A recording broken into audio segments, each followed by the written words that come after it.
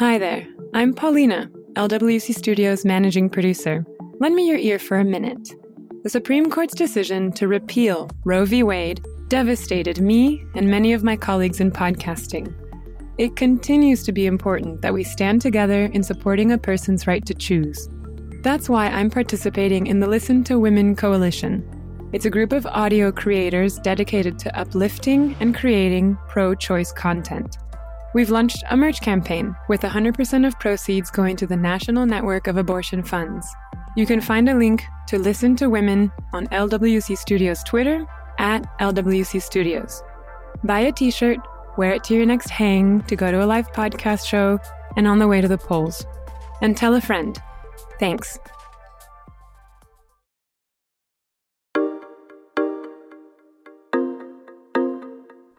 This is Feeling My Flow, a podcast where we see menstruation as an event that happens to all types of bodies. I'm Camila Kashani. My pronouns are she and her. There are a lot of reasons talking openly about periods can be good for everyone, whether you menstruate or not. Hamilton Carter is a cisgender man and the father to 3 kids, ages 9, 7, and 5. His pronouns are he and him. When I was a kid, especially a younger kid, my family didn't really talk about menstruation. The first I found out about it was in public schools in the 5th grade. And that was probably the extent of it. I'm not sure I ever discussed that with my mom. When he was a child, Hamilton's mom had some health issues. Growing up, what I knew about my mother's reproductive health, I found out in high school. I think she had cysts on her ovaries for years. By the time I was in high school, she was taking hormones to try to reduce the size of the cysts. An ovarian cyst is a tiny pouch that grows on or inside an ovary. Ovaries are where eggs are stored in the childbearing reproductive system. And as a result of that, would occasionally just start to sob. And so since it was blatantly obvious that something was going on, at that point, she explained in very plain language, exactly what was going on. But the explanation did not come until there was actually a reason for it to happen. It's really common for menstruators to get ovarian cysts. Most of the time, they're not painful, and they usually go away on their own. But when Hamilton was 39, his mom suddenly got really sick. She was rushed to the hospital because of a problem with her lungs. When my mom passed away, it was really a huge surprise. She was 64. Hamilton says his mom died too quickly for the doctors to give an official diagnosis. But when she was in the hospital, they found what the doctors called fragged uterine cancer cells, which I took to mean that they weren't viable cancer cells, but they were actually in her bloodstream at that point. I definitely thought, well, gee, she's always had problems with her uterus and ovaries. He says doctors thought maybe there was a tumor in her uterus. It was really fast and it was really strange, and we didn't see it coming. And the uterine aspect of it is spooky for me because now I have kids who have uteruses. Hamilton has 2 daughters, Hamilton Jr. and Diana. They both use she, her pronouns. His son Sam is the middle child. His pronouns are he and him. From the very beginning, Hamilton has talked to them very openly about their bodies. We asked the family to sit down together and remember the times they've talked about periods. Well, we might have been getting mom tampons. We might have been. That's Hamilton talking to Hamilton Jr., his oldest. They're remembering a family camping trip from 2 years ago. They were stopping for gas on their way to the campsite. Hamilton's wife, Elaine, needed tampons. So Hamilton and the kids got out of the car and went into the store. And so we tootled in and asked, where do we find tampons? And once we'd done that, Hamilton immediately says, well, what's a tampon? And she had read a sex book prior to this. Hamilton, the dad, had never been very satisfied with that book. He felt like it didn't talk about periods in a way he thought his kids would need to know about them. So right there in the gas station, he took that moment to fill in the gaps. We did get one customer that was just like, oh my God, what are you doing? Hamilton wanted his kids to understand that periods are normal, and so is talking about them. Yeah, this is a thing. You can talk about it. It's not a big deal. It's a uterus. It's something that half the population has. That camping trip was the start of some important conversations for the whole family. It's blood coming out of your butt. That's Hamilton Jr. She's 9 now. More specifically, where's the blood coming out of? Your vagina. Okay, good. Why do you have to be so specific about it? Because if people thought blood was going to come out of their actual butt, but instead it came out of their vagina, they might get worried something was really, really wrong because they're like, oh my God, this was supposed to come out of my butt. And blood's never supposed to come out of your butt. That means you need to go to a doctor. Also true. Okay. Even if all his kids won't menstruate, Hamilton wants all of them to be knowledgeable and feel comfortable talking about it. Why do people who don't have periods need to know about periods, Dad?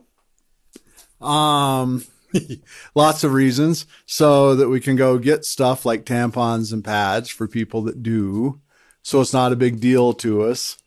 So that for people who have periods, it won't be a big deal to talk about them. Because we'll be like, right, yeah, periods. As opposed to, what? So that way, if you can talk about it more, you can ask help for stuff. You can just talk about it at all. So it doesn't seem like there's a part of your life that no one talks about. As a father, Hamilton says he feels particularly responsible for talking about periods.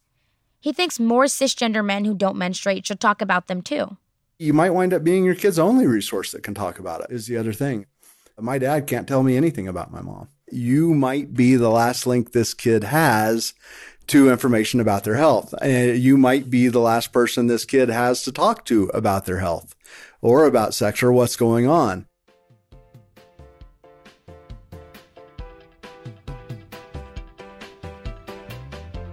What's the age when you start getting your periods, Dad? I don't know from experience, but what I'm told is it's any time between 9 and 13 or 14 usually. I'm 9. Did you know that? I did know that you were 9. I was at the birthday party. I was there when you were born. I've kept track. So yes, I did. In some ways, it has been easy for Hamilton to talk to his kids about periods because they're so young. It's not an issue to them. God, I remember my dad's sex talk. It was like such a mess and he was so uncomfortable and I was uncomfortable and I was probably 11 or 12 or 13. I don't know. And for these guys, it's just like, right, that's the thing that happens because you said it's the thing that happens. And it's the thing we talk about because we talk about it. We just have super easy conversations. It's not a big deal. Hamilton could never talk to his mom so openly about things like this. Not as a kid growing up, and not as an adult when she got sick. And he doesn't want his kids to go through the same difficulties he did. I want the kids, if they have a problem, any kind of problem, all three of them, with sex, genitalia, reproductive health, whatever, instead of keeping it to themselves, to come and say, hey, this thing is going on. And then we can be like, it's no big deal, whatever. We'll just, off we go. We'll figure it out.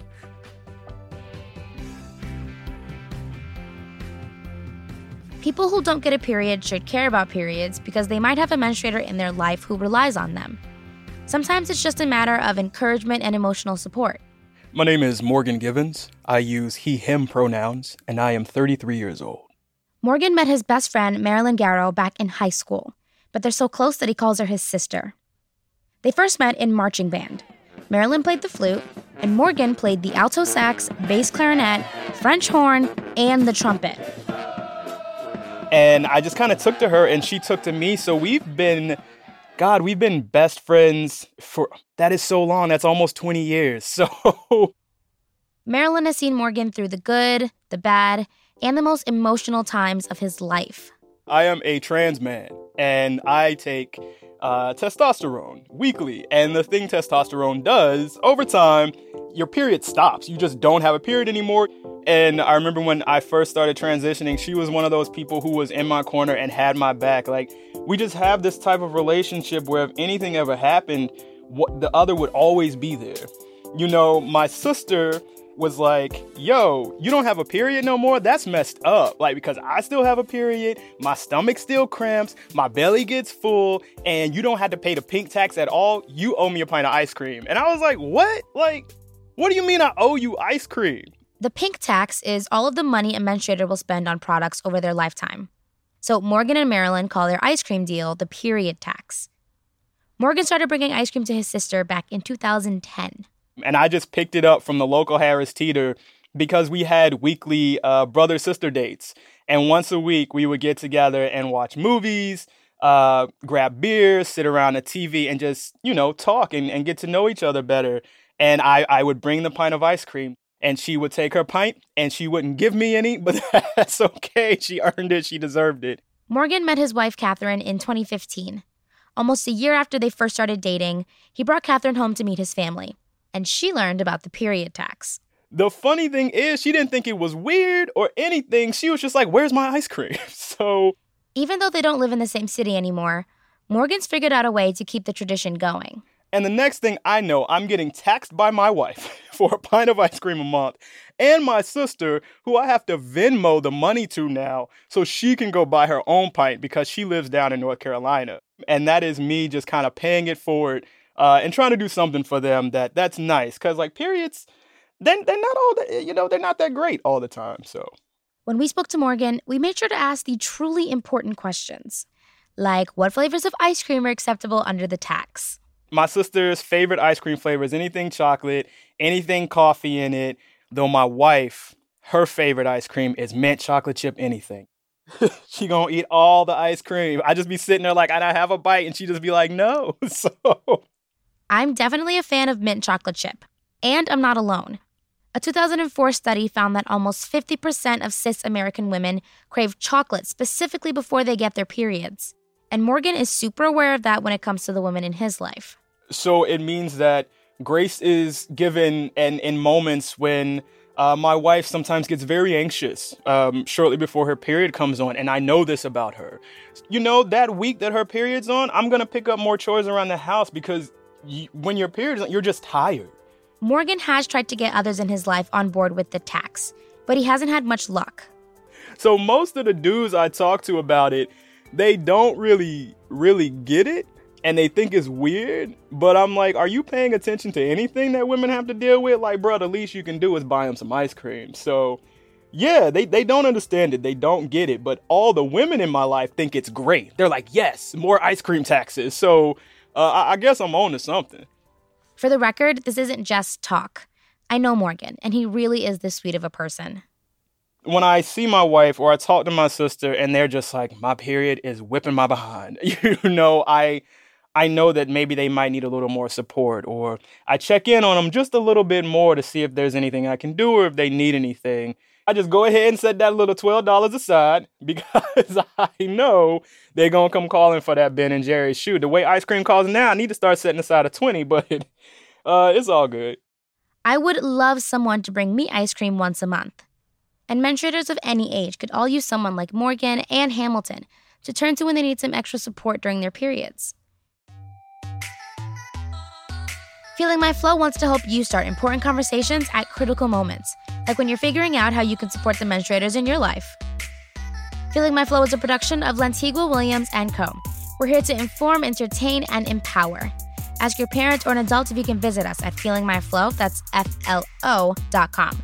Or connect with us on social media. We're at FlowPod, that's FLO_POD on Twitter, and we're Feeling My Flow on Instagram. This episode was produced by Mia Warren. She's our executive producer. Virginia Laura contributed to writing it. Field reporting was done by Xana McKay. It was mixed by Kojin Tashiro. Our lead producer is Cedric Wilson. I'm Camila Kashani.